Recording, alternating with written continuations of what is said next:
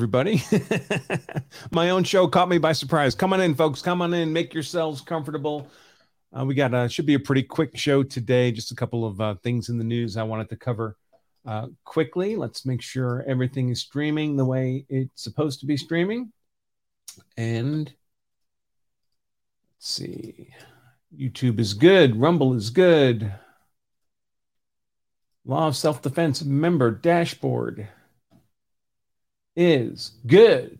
And I see folks are filtering in, and Twitter is also streaming. So those are the four platforms we're typically on, folks: YouTube, Rumble, Twitter, and of course, our Law of Self-Defense website. For those who don't know, I am attorney Andrew Branca for Law of Self-Defense. Thank you. Thank you very much.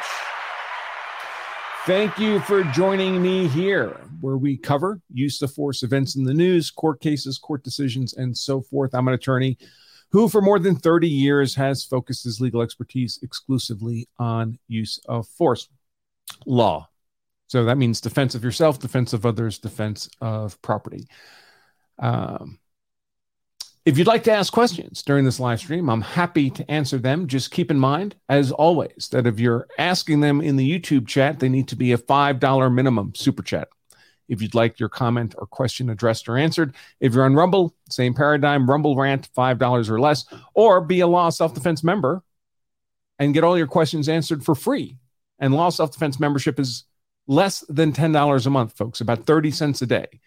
So instead of paying $5 a question, you might just pay 30 cents a day and get all your questions answered at no additional cost. You can become a member right now. Open up another tab on your browser, lawofselfdefense.com/join. for less than $10 a month.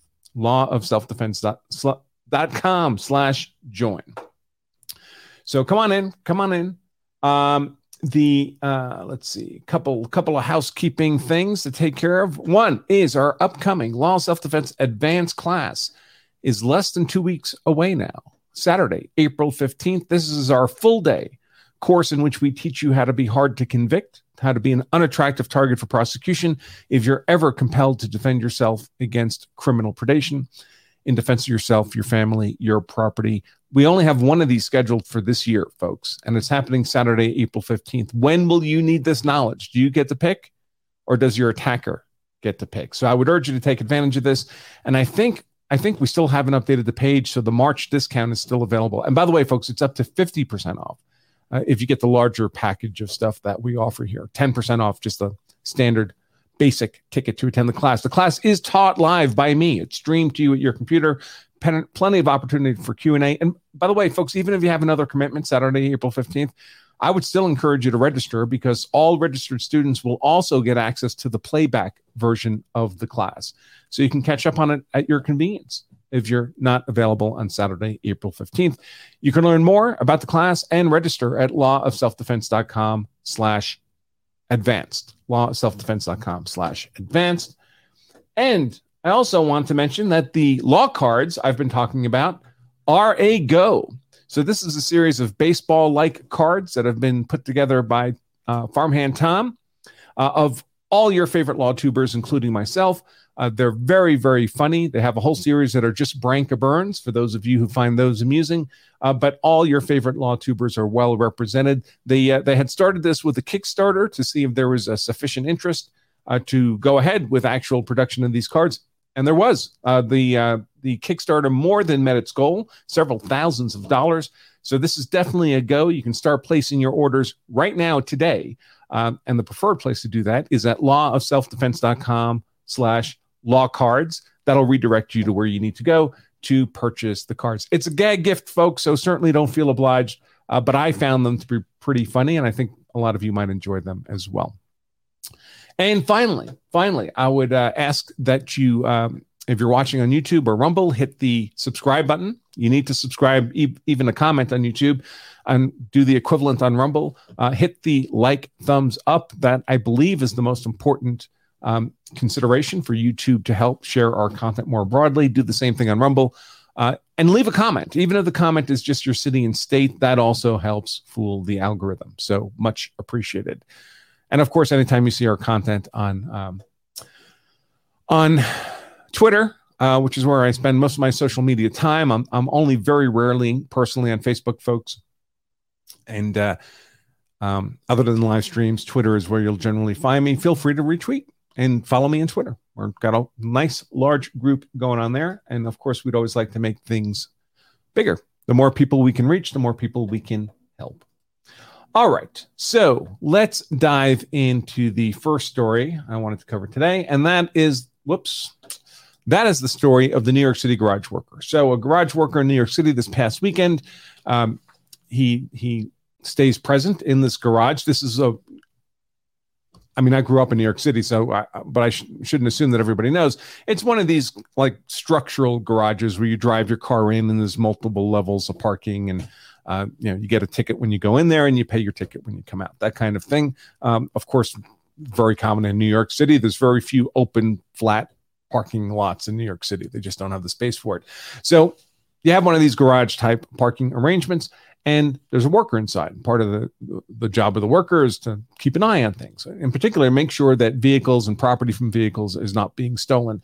And this garage worker observed somebody acting very much like a thief, like a vehicle burglar, going from car to car on one of the upper floors of this garage, peering into windows, presumably to see if there was anything worth stealing.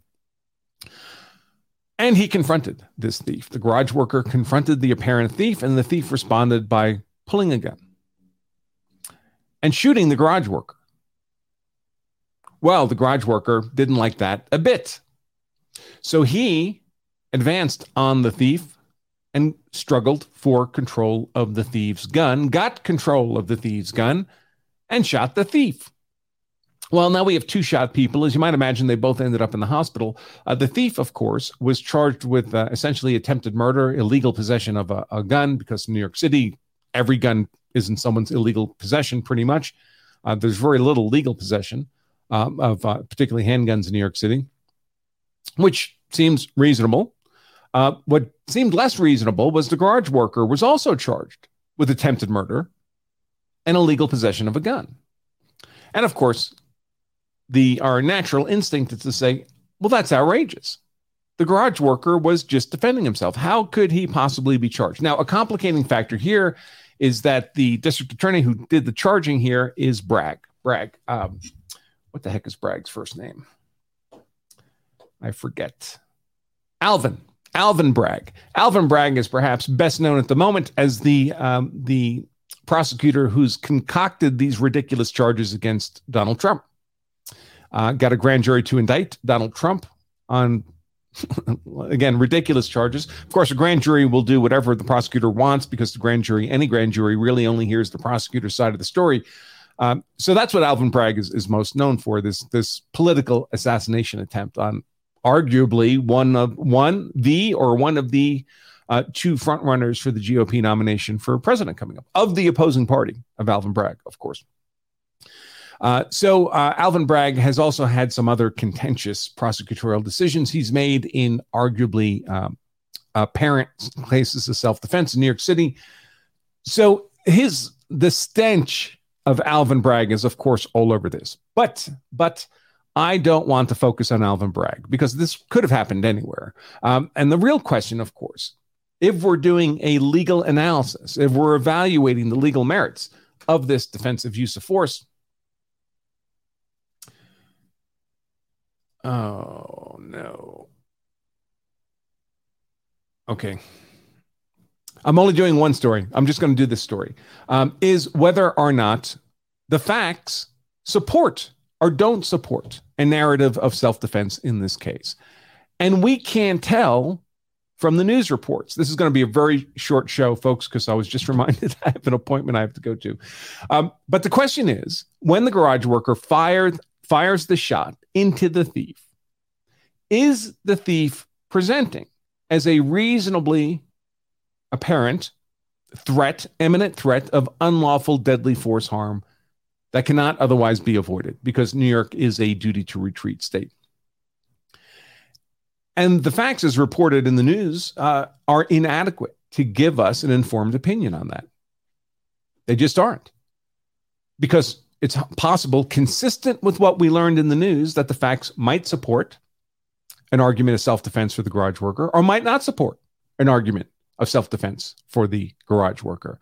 Now, what's a scenario in which the facts, if we knew all the facts, more comprehensive understanding of the facts, could support a claim of self-defense by the garage worker? Well, the garage worker and the thief are struggling in the moment over the gun. Those are two people who are both arming themselves with guns. In fact, it's worse because whoever gets control of the gun is simultaneously disarming the other party. So we have an unlawful aggressor here. The thief shot the garage worker. The garage worker is now struggling for the control of the gun. That's an act of self-defense. And if the garage worker gets control of the gun, which appears to be the case, and the thief is now still struggling to regain control of the gun, well, then the thief is just arming himself with a gun. And the appropriate response would be to shoot him off the gun. So if that's what happened, if they were fighting over control of the gun in the moment that the garage worker shot the thief, would seem a clear case of self-defense because the garage worker has a clear narrative that he was, in fact, facing an imminent, unlawful act of deadly force, threat of deadly force that was otherwise unavoidable. You can't outrun a bullet if the thief gets control of the gun again. So sound self-defense, if that's the case. But hypothetically, there could be different facts. There could be facts where the garage worker got control of the handgun and the thief gave up. The thief put his hands up, got on his knees, and said, please, please, don't shoot me. I know I've shot you twice, but I'm asking you for the favor. I'm begging you, don't shoot me. I give up. And the garage worker just shoots him in the chest. Is that self-defense? Wouldn't look like it. At that moment, with the thief on his knees and his hands raised up, is he then presenting an imminent threat of unlawful deadly force to the garage worker? No. So based on the news reports that came out this weekend, did we have any such details on the specific facts of the circumstances? And remember, folks, small changes in facts make big differences in legal outcome. So this could have been a lawful shooting by the garage worker, or it could have been an unlawful shooting. We just don't know. And a purely emotional response to a superficial narrative of the facts often is not enough to allow us to make an informed opinion about whether a use of defensive force was lawful or not. And I know many people will say, well, he's just a thief, and if he didn't want to get shot, he shouldn't have been a thief. And we should just be able to shoot thieves, even if they've surrendered. But that's not the world we live in. Not in America. Certainly not in New York City. Now, of course, I saw in the news this morning that, in fact, the charges against the garage worker have been dismissed. So it would appear that more prudent heads have taken a more comprehensive look at the facts and determined, well, the facts as we now know them to be conclusively, or as conclusively as we can get them, given that our burden at a trial would be proof beyond a reasonable doubt, is that the garage worker was facing a reasonably perceived imminent threat of unlawful deadly force at the time he shot the thief. That's self-defense. So the garage worker is not going to be charged. But are there hypothetical facts in which a attempted murder charge against the garage worker would have been appropriate, even though the person he was shooting was a thief who just shot him? Yes, because you don't get to shoot someone just because they shot you already. Believe it or not, they still have to be presenting in the moment that you fire your shot as a reasonably perceived imminent threat of deadly unlawful force. By the way, so in addition to the attempted murder charge, which of course is the use of force charge here against the garage worker, now dismissed, there was also a gun charge brought against the garage worker because he didn't have whatever licenses, permissions from the Lord, New York City, to be in possession of a gun. So they charged him with unlawful possession of a gun as well. What would be the legal defense there? Because that's just a possession crime. So that's easy to prove in court.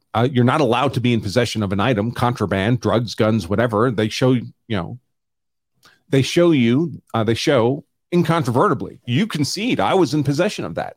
That's a possession crime, easy conviction. But there is, of course, a legal defense that could be raised to the gun charge as well. And that wouldn't be self-defense. Self-defense is a justification for a use of force, not for possession of a gun. The argument would, in effect, be the necessity defense, that you were in possession of the gun transiently because it was necessary in the moment to defend yourself against a larger threat, a larger wrong than gun possession, and that is your death. That would be different if the garage worker had been just routinely carrying a gun unlawfully about the garage. That would simply be an unlawful gun possession under New York law, which of course is ridiculous. Second Amendment absolutist here. But charging him with unlawful possession in the context of he took the gun from the person shooting him and used it to defend himself is strictly a necessity defense argument, and a very, very sound one as well. All right, folks, 15-minute show. That's not common for me, but perhaps I'll come back this afternoon and finish the other half. Sorry about that. Lost control of my calendar. I have someplace I have to go. Let me take a quick look to see if there are any super chats that need to be addressed since I solicited all of that. Yeah, I feel bad, folks. 15-minute show, but 5 of it was promotional stuff. I'll make it up to you next time. It does not look like it. Yeah, too quick a show for questions to come in. All right, folks. I'll catch you. If not this afternoon, I'll certainly catch you tomorrow. Remember, if you carry a gun, so you're hard to kill. That's why I carry a gun, so I'm hard to kill. My family is hard to kill. And you also owe it to yourself and your family to make sure you know the law, so you're hard to convict. Until next time, I remain attorney Andrew Branca for the law of self-defense. Stay safe.